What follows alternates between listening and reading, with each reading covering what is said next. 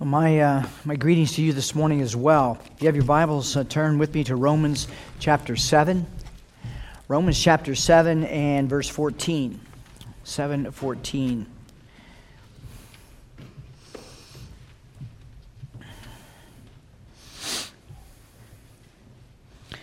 For we know that the law is spiritual, but I am of flesh, sold into bondage to sin. For what I am doing I do not understand, for I am not practicing what I would like to do, but I am doing the very thing I hate.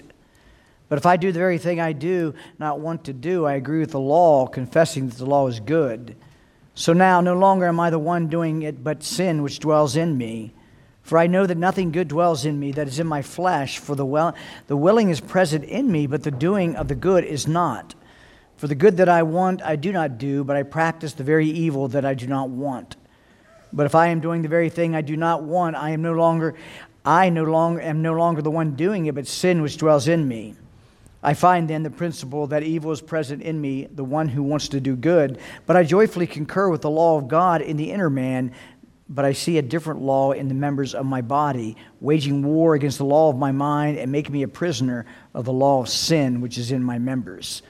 Wretched man that I am, who will set me free from the body of this death? But thanks be to God through Jesus Christ our Lord. So then, on the one hand, I myself with my mind am serving the law of God, but on the other, with my flesh, the law of sin. Father, thank you for your word. Thank you for allowing us to meet this morning. And we ask that you would find pliable hearts in all of us, and that we would reaffirm truth that we may know or learn truth that we need to know. But in any case, may we see the glimpse and the beauty of the Lord Jesus, and may we be transformed a little more into His likeness. May we have greater resolve to do battle against this constant conflict that's within all of your people. And so, Father, we just commit ourselves to you and ask for your rich blessings upon your word to our souls. For the glory of Christ, we pray. Amen. You may be seated.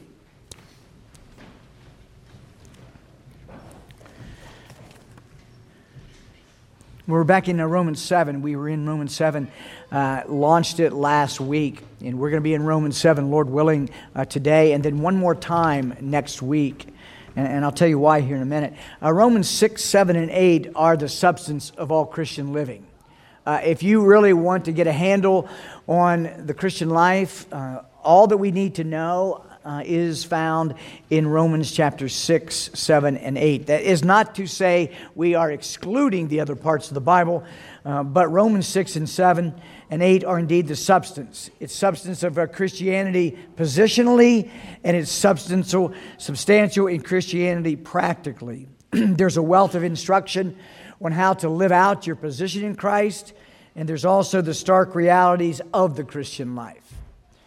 Romans 6, we have the amazing positional truth that we are in Christ, and that we have died with Him, we have been risen with Him, and thus the domineering power of sin is no longer identifying us. We have been set free. The chains have been broken because of Romans 6.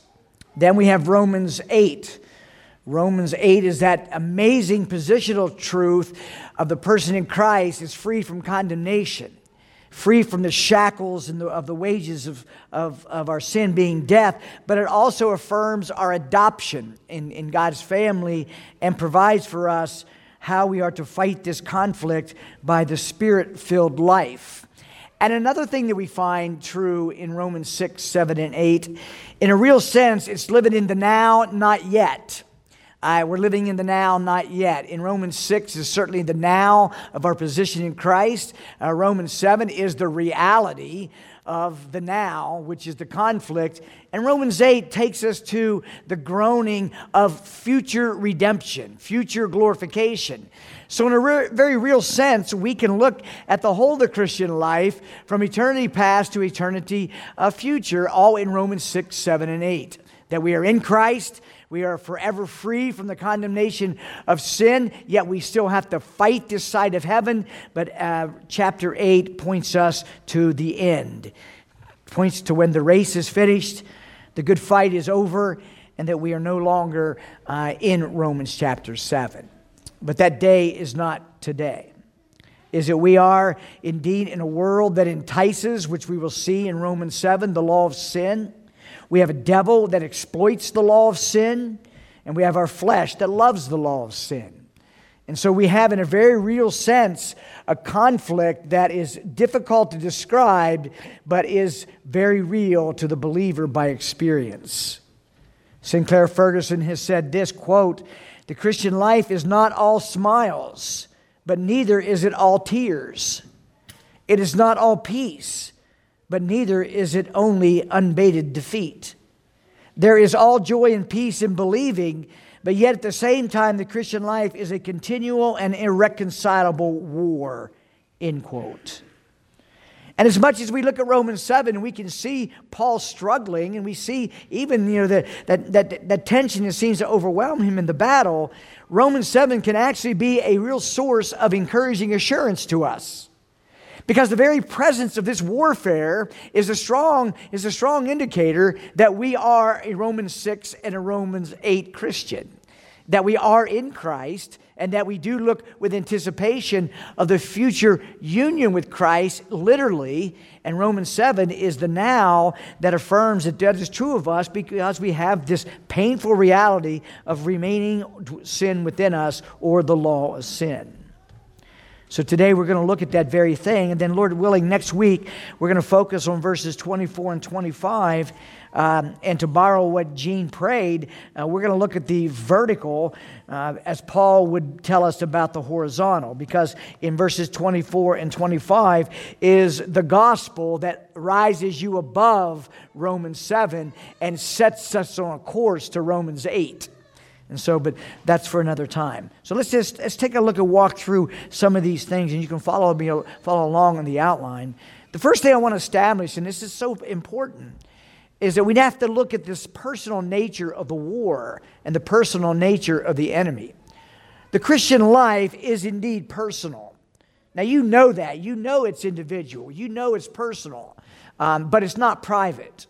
Is that we certainly do live the Christian life. We slug it out together in a corporate setting. But as for the individual, it is the individual Christian life first. And it's important that we examine ourselves. Paul would say, examine yourself to see if we are in the faith. And so it's not to create doubt, it's actually to expel doubt by doing this self-examination that allows us to know that Romans 7 is very real to us. In Jesus' encounter with the disciples, Matthew chapter 6, verse 13, "Now when Jesus came into the district of Caesarea Philippi, he asked his disciples, 'Who do people say that the Son of Man is?'" That is a very safe question. It's easy for me to look around and pass judgment on other people. It's easy for me to look around and do self-examine or examine other people. And so Jesus would listen to them, and they would say back to him, "Some say you're John the Baptist. Others say you're Elijah. And others say you're Jeremiah or one of the prophets." But then Jesus looks at them, and he gets very personal and very individual, just like we have to with the Christian life. Jesus says, "But who do you say that I am?" It's like he points his finger in a loving way and said, "Well, you say that all these people say that I'm this, I'm him, I'm this person, but who do you say that I am?" And if we're going to know anything about this conflict and anything about the Christian life, we must be assured that we are in the Christian life. You know, there's a book written by a Puritan of the 17th century. His name was Matthew Mead. The title of the book is "The Almost Christian Persuaded," "The Almost Christian Discovered." And he talks about how you can be so close and yet not in, that you can actually maybe even think you're a Christian because you made a profession. And so what I want to do is to get us to understand that when Paul writes in Romans 7, he is writing of personal experience. He is writing of the personal experience because he knows that he is a Christian. He knows that God the Father is his Father. He's able to understand what Jesus said to Mary after the resurrection. When Jesus looks at Mary and says, "I am ascending to my Father and your Father, to my God and your God." And Jesus would say, "My sheep know me. They know my voice, and they will follow me." If you look at Romans 7, how many times the personal pronouns are used in that chapter? This isn't just that Paul is so absorbed with himself. Paul is keenly aware that this is him in relation to Romans 6 and Romans 8, that he is a person alive in Christ. And I want all of you to be assured that you are in Christ. And the only way to validate profession of Christ is in your practice of being like Christ. And you cannot rest any salvation on a decision. You can't rest salvation on a profession. You have to evaluate yourself in the present tense. Is there evidence in my life that new birth has occurred, and is it progressing, such as a life of conforming to the fruit of the Spirit, a life of submission to the Lordship of Christ, a life of progressive, intentional obedience to the commands of God? You know, it's a scary thought. And I think there's a lot of contemporary Christianity that has this. And this isn't a judgment on churches. This is just an assessment on what we see out there. Is that there is a lot of people that profess Christ, but yet you don't see the evidence of a possession of Christ. And the evidence would be by lifestyle and by His priorities and His desires taking over our desires and our will. Paul would use the personal pronoun I 24 times in Romans 7. He would also use me 6 times, my 6 times, and myself 1 time. He owned the Christian life. He owned that he was indeed a Christian in battle. This Christian life that I just mentioned is not only personal and individual, but the warfare that we are talking about is personal and individual. There is a law of sin that is universal that fights us, but every one of us have specific areas of weakness and specific areas of temptation that is exploited by the devil, by the world, and by our flesh under the umbrella of the law of sin. There are certain things that you struggle with that I don't, and there are certain things that I struggle with that you don't. And yet there are also the common areas that we do struggle together with. And so you got to evaluate yourself. Do you know anything about this conflict that Paul's talking about? Do you have this daily tension in you that the things you want to do, you don't do, and the things that you want to do that you don't do, you do, and all that mess that we read in 7, is that you? And do you get and groan during the day? Do you groan, I'm just so tired of my sinfulness. I'm so tired of disobeying. I'm so tired of falling short. And this isn't willful. This is something inside of you that is doing battle with you that prevents you from these things. If you know anything of that, that is a very good sign that your Christianity is personal. If you know nothing of this conflict, that is not a good sign, because this is the evident experience of every Christian. There should be the groaning of Romans 8 in us, a groaning for the day that we will be free from this invader that still remains within our soul, within our heart. And so the Christian life, this conflict is very personal. But now take a look at verse 15 through 16, and notice what Paul says. I do not understand my own actions. I do not understand my own actions. The greatest Christian who ever lived is saying this. He doesn't say anything about self-confidence. He says nothing about his giftedness. He says nothing about how he's being used. He says nothing about how he was taken to the third heaven and had this great vision with Jesus. He said, when he says, I don't even understand myself. Friends, that is a sign of awareness. Is a sign of awareness. Of awareness that there is something happening in every waking moment of the Christian life that doesn't make sense to us. And this isn't something just, it happens one day and then it doesn't happen the next. No. This is the constant wearing out of the Christian. It's the constant battle of the mind, the battle of the heart. And that's what all of spiritual warfare is to get your heart, is to get your mind. And Paul says, I do not understand my own actions. Paul is acknowledging in verses 15 and 16 that there are two principles warring within him, and he doesn't understand it. He was a riddle to himself. always be cautious of these zealous, confident Christians. That it usually happens into the young, but be very cautious, even in your own life, that you think you have this Christian life figured out. Because it's a mystery. It is a mystery to us. Spurgeon would say this, quote, "This is the believer's riddle. To say that this is not a believer's experience," Romans 7, "is to prove that that man who says it does not know much about how believers feel. We hate sin, yet alas, we fall into it. We would like to live perfect lives if we could, and that we are renewed, but yet justification for our sin feels like it's never occurred. It is evil and abominable with sin, yet we find within us it constantly competing and trying to steal our hearts." I think oftentimes we're like Lot's wife. I know I am at times. You remember she was told not to look back at the destruction of Sodom and Gomorrah, but she just couldn't help it. Her curiosity was such that she just had to know. She just had to know. And we know what happened to her. She turns around, and next thing you know, she's a pillar of salt. I think oftentimes we try to untangle mysteries of the Christian life that we are not supposed to even touch. There are things that we are not to know. God has ordained it in His counsel and in His word that there are certain things we will not know. And we have to be okay with that.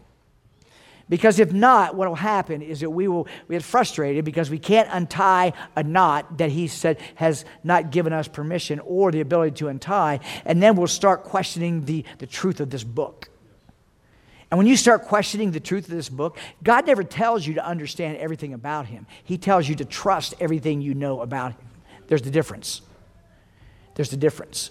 And so in this, if you start questioning or you try to figure out, well, what is Paul saying? He doesn't understand his own way. I don't understand. What is all that? If you try to peel all that apart, you're going to find yourself in a very dangerous place because you will start questioning the authenticity of the Bible. And when you start questioning even one sliver of it, you are on your way.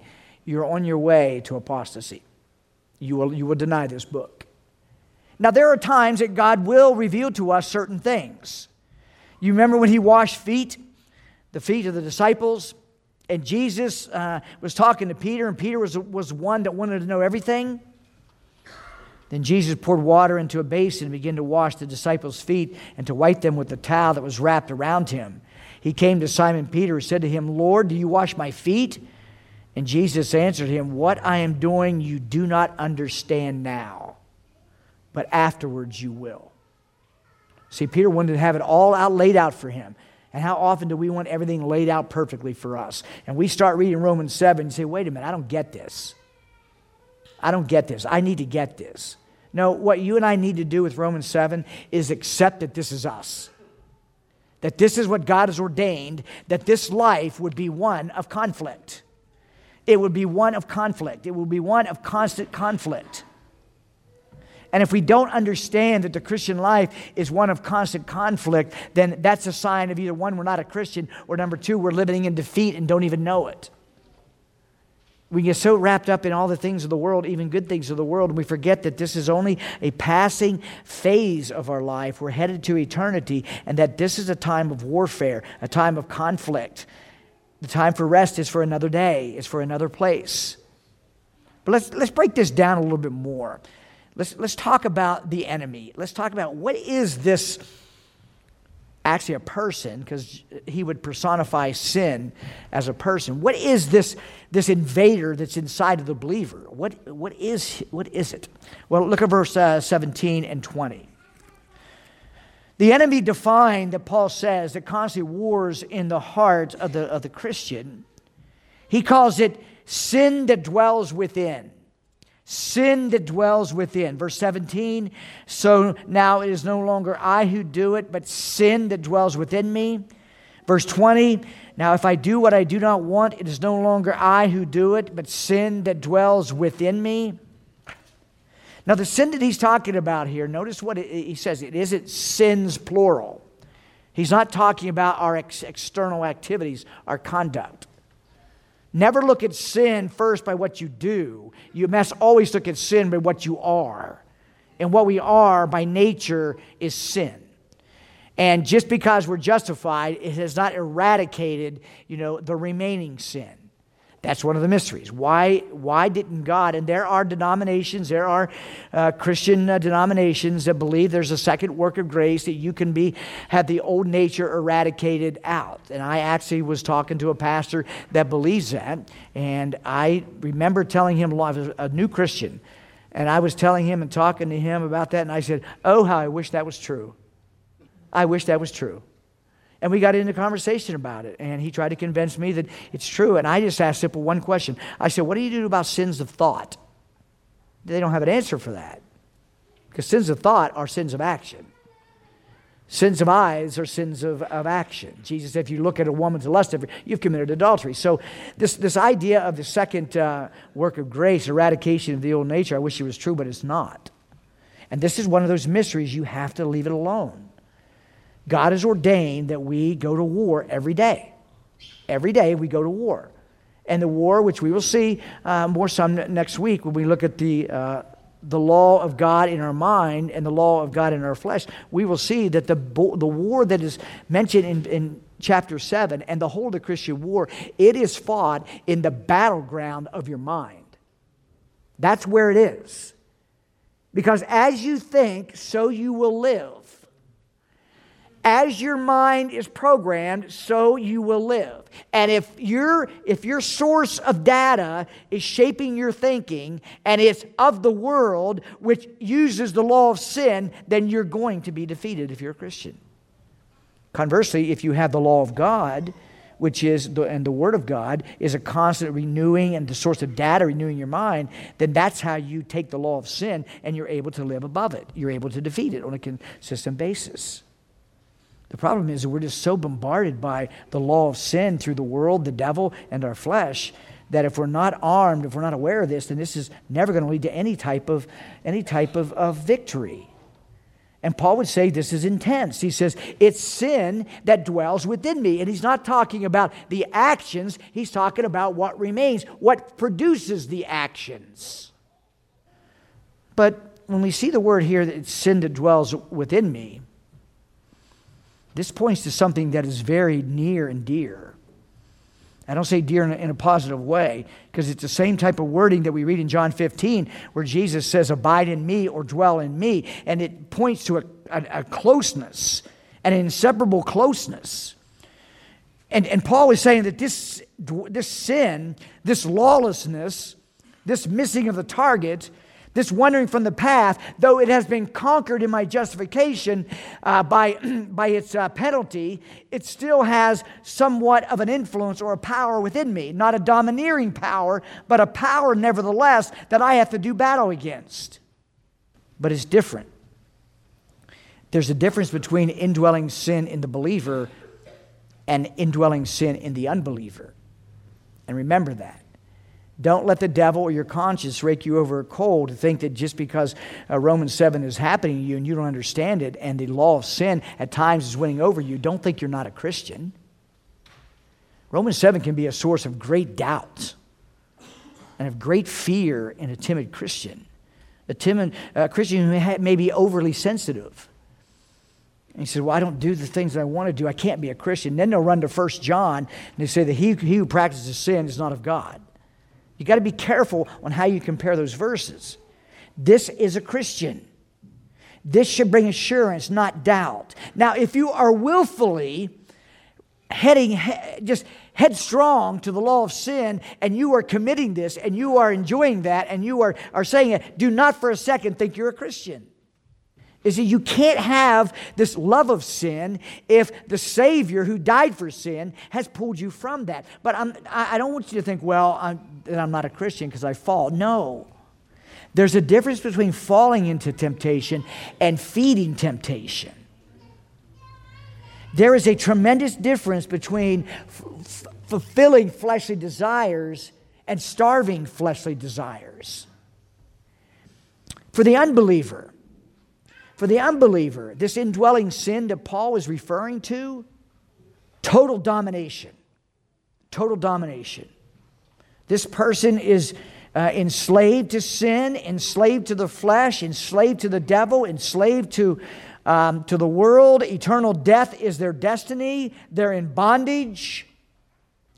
They are under God's wrath. Ephesians 2, 1 through 3 says, "And you were dead in trespasses and sins, in which you once walked, following the course of this world, following the prince of the power of the air, among whom we all once lived in the passions of our flesh." That's what the law of sin entices. "And we're by nature children of wrath." You can't change your nature. And so Paul would tell us the difference in this enemy that is within us. For the unbeliever, it's in totality, complete dominance, under the power, and has no ability or desire to be afraid, to be freed. Not so for us as believers. We still have this indwelling sin. But unlike the unbeliever, the indwelling sin within us, if we're converted and the Spirit of God is doing His work in us, what happens? This indwelling sin, it is viewed as an unwelcome guest. An invader even that has come, that stays within us, that you want with great passion. You want this thing, this person out. You don't want it anymore. You hate the conflict. You despise the conflict. You even may despise yourself because you find yourself defeated more often than you have victory. And you end up just beating yourself to death because of Romans 7. And what that means is you forgot Romans 6 and Romans 8. You have to connect all those. Romans 6 and Romans 8 are the life preserver that keeps you from drowning in Romans 7. And the more that you connect all those, you will understand that Romans 7 is a source of assurance because it's affirming that God is at work in you, humbling you in the conflict, and yet lifting you up by your position in Christ and your hope of glory in Romans 8. That's the beauty of this section. And what it does, it prevents complacency. One of the greatest dangers you'll have in the Christian life is complacency. It's complacency. And I'll talk more about that in a minute. But I want to give you a Navy illustration. Surprise, right? I want to give you a Navy illustration about the power of indwelling sin in the unbeliever as well as in the believer. Let's imagine that we're on a ship, we're on a warship, and we're at sea, and we would always refuel every 3 days. Always refuel. You had to keep 80% capacity. So we would refuel every 3 days. And what would happen is an oiler would be out in the middle of nowhere, and we would come alongside this oiler. We would come, and there would be a promulgated, it's called a Romeo Corpin in speed, a replenishment course in speed. And it would be long enough so you'd be on, because when you come alongside the oiler, you don't move. You come alongside, and we throw our lines over, and we connect, and the gas station begins. 4 or 5 hours we are alongside this oiler. We are restricted in our maneuverability. We can't fulfill our mission. We are on one course. We can only do one thing. That is replenish. We're connected to this ship. Now, I told you believer. Well, the believer, just imagine the believer is this ship that's getting the fuel. Well, the believer, like a real ship, the believer has the power to break loose. It's a break loose from the replenishment ship. And we would always do emergency breakaway drills just to test the con, test the bridge team, test the deck, the deck department. And so we would call out, this is a drill emergency breakaway. And then everybody's scrambling. We're getting the lines across from the oiler. And within seconds, we're ready. And we're getting out of there. We go from maybe 16 knots to 30 knots in no time. And you see the rooster tail, and we're pulling away from the oiler. And so the believer at dwelling sin, we're attached to that because of the fallenness of Romans 7. However, we have the ability to break away. We can break away anytime. And that anytime is dependent upon us living in Romans 6 and Romans 8 by the Spirit. Now the same poor Navy illustration. The ship is an unbeliever. It's alongside a replenishment ship. It's connected to that. The unbeliever connected to indwelling sin, can't break away. Constantly on that course. And it's a course of destruction. You can never break away. And so when you look at what Paul is talking about this, the enemy within, this law of sin, it does not have to keep you in chains. It does not. It's the reality of the Christian life. And in fact, you will learn to thank God for the conflict. You say, wait a minute. Because it's in those complacent times that you will have the most trouble. It's when things are not challenging, so to speak. That life seems to be okay. You're going through life, not much challenge. It's then that you're going to find out that how powerful this law of sin really is. Because then it will inflame itself. David Brainerd said this one time, I have found that when I have thought the battle was over and the conquest gained, I so let down my watch, the enemy has risen up and done me the greatest injury. I was a professional watchstander, as you know, in the Navy. That's what I did. I stood watch at sea. And when I was supervising my watchstanders, do you know the time when it was the most challenging? It's when nothing was going on. It was absolute quiet. Guys would be sitting on radar screens. They don't see anything. They've been up for 18, 19 hours for a week long. They're tired. They're sleepy. And I can't tell you how many times I'd have to walk through that row of watchstanders, and they'd be sitting there, and it'd be like a Halloween party, bobbing for apples.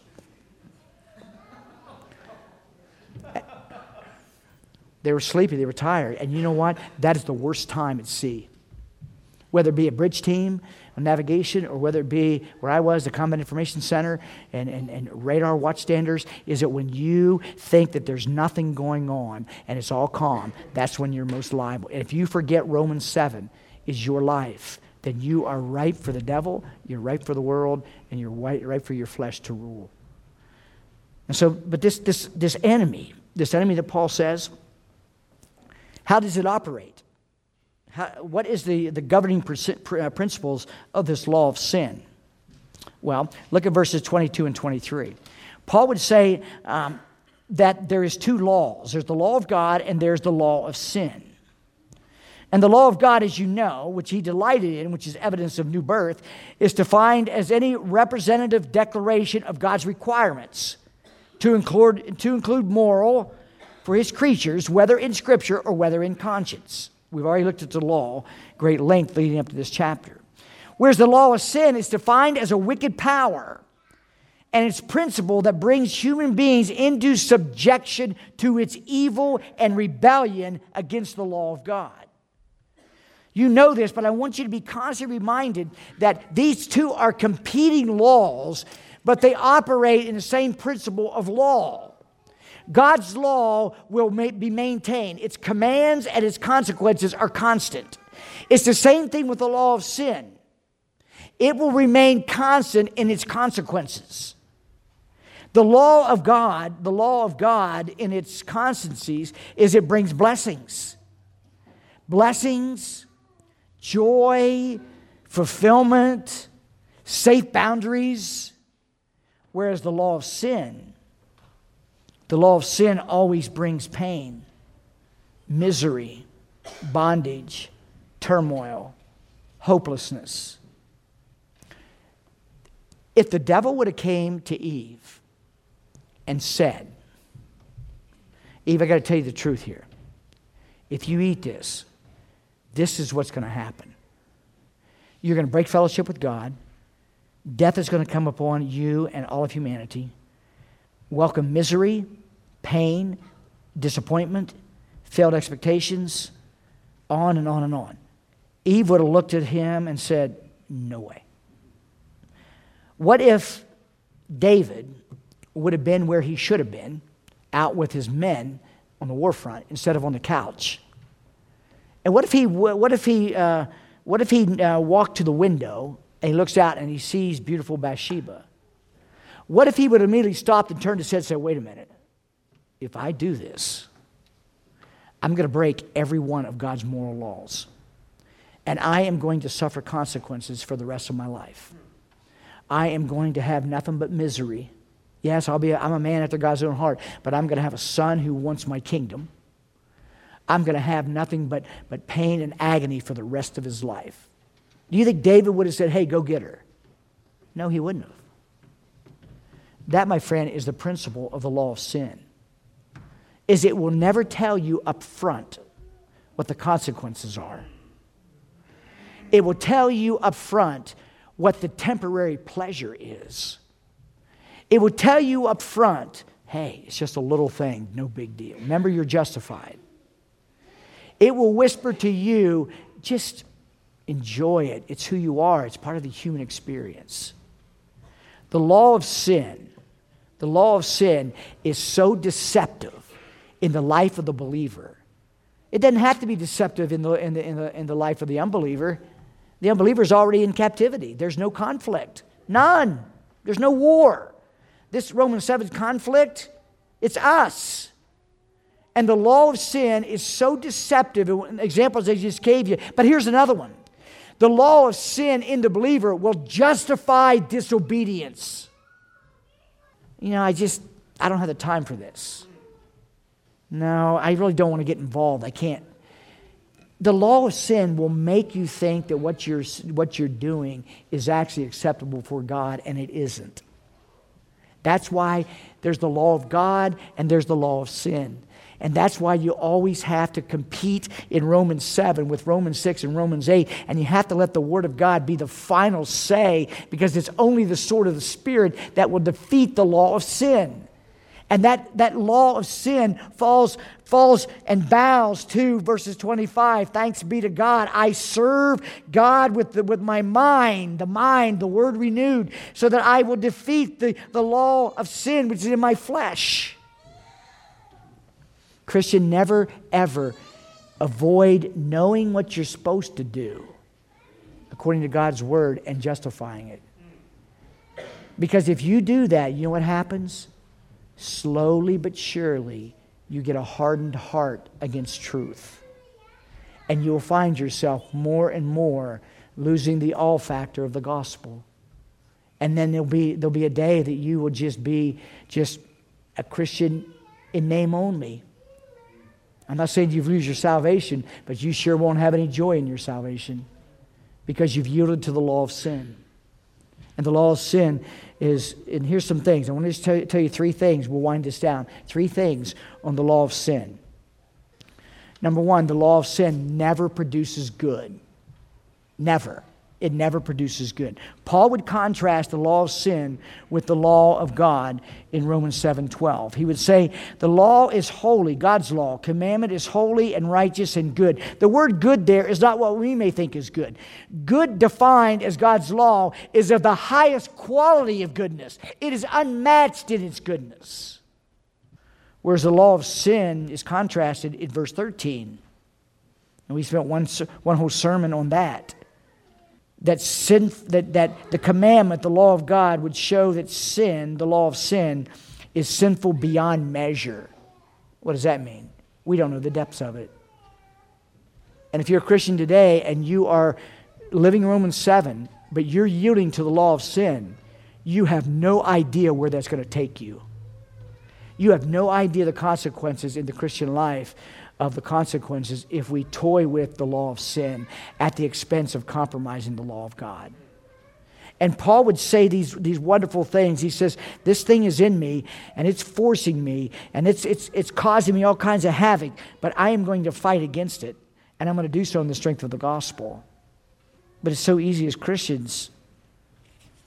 We just roll over. Every day we find ourselves giving in temptation. Whether it's temptation to have critical thoughts, whether it's temptation to have impure thoughts, whether it's temptation to be worldly, whether it's temptation to lack self-discipline, self-control, and self-denial, whether it's the discipline of let's think about it. Another law of sin. It could be neglect of the things of God to be occupied with the things of the world. It just goes on and on and on. There's so much that the law of sin will exploit. But Paul would say, that's not going to be me. I'm in this conflict. I don't understand it, but I'm going to fight. And that's what Romans 7 does. He's telling us, I don't like it. I don't understand it, but I'm not going to let it rule me. Why? Because of Romans 6 and Romans 8. So number one, the law of sin never produces good. Never. Don't think it does. It will advertise itself as good. It will advertise pleasure. But if you obey it, then your pleasure will be short-lived. Your remorse and your regret will be long-lived. And your repentance depends on the magnitude of what you've done. Your repentance may be very painful. And God will grant you repentance, and God will bring you back. But He will also teach you how wicked it is to let the law of sin in His child to be operative. He loves you too much. He gave too much for us to want to be justified, but yet not sanctified. Number two, the law of sin is never eradicated. And I mentioned that, so I won't put a lot of time on this. The law of sin is never eradicated in this life. Look at verse 21 and 23. So I find it to be a law that when I want to do right, evil lies close at hand. For I delight in the law of God in my inner being, but I see in my members another law waging war against the law of my mind. See the constant present tense struggle he's talking about? Making me captive to the law of sin that dwells in my members. O wretched man that I am. That's what he says in verse 24. Who shall deliver me? Well, if it wasn't the gospel, the answer is no one. No one.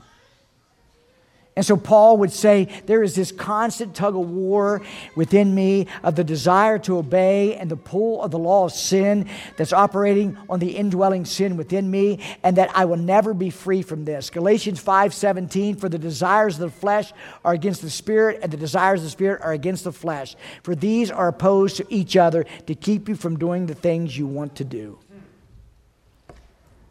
Friends, let me say this. You don't want this conflict gone.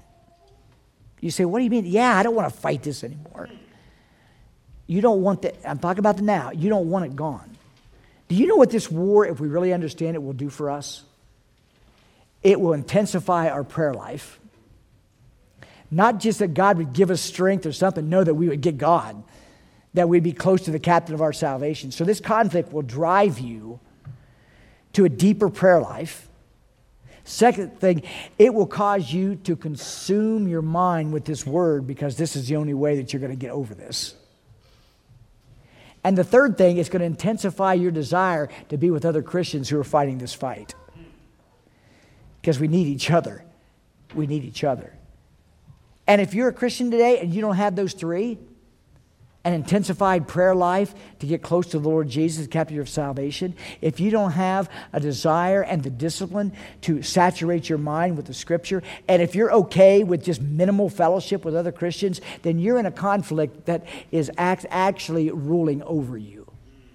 You are in defeat, and you don't even know it. And if you feel somewhat like, and I know none of you here do, but if someone does, if you feel like what I just said causes you to be defensive, then what I just said is true of you. And it's true of me. There's been times that I have given in to the law of sin. There's times that I've just been weary of the fight. And I forget Romans 6. And I forget Romans 8. And I forget that God has ordained that this conflict is designed for my good, to get close to Him, to be renewed in my mind by His Word, and to deepen my fellowship with other Christians who will encourage me in the fight. And that's the purpose of the conflict. There's more, but that's enough. But understand, it will never be eradicated in this life. Now, you may have times that there is a calm, but just remember, there is deep water underneath that. And when Jesus was tempted in the wilderness, Luke says this very insightful word after the devil was defeated. And when the devil had ended every temptation, he departed from Jesus until an opportune time. Yeah, you may today win the conflict, and I pray you're winning it today. But that's not saying, okay, I'm going to go off on the sideline and just take a little vacation. No. Your victory today is supposed to continue to victory tomorrow. And victory to next week, and next month, and next year, until God calls you home. Until God calls you home. And that's why we need each other. Because the fight is hard. and the fight is wearisome. But we must remember that it's never eradicated. And the final thing, Romans 6, 17 and 18, and also verses 24 and 25. Paul would identify in these verses that the law of sin works primarily in the weakness of our flesh. So now it is no longer I who do it, but sin that dwells within me. For I know nothing good dwells in me, that is in my flesh. So this law of sin is working through the flesh.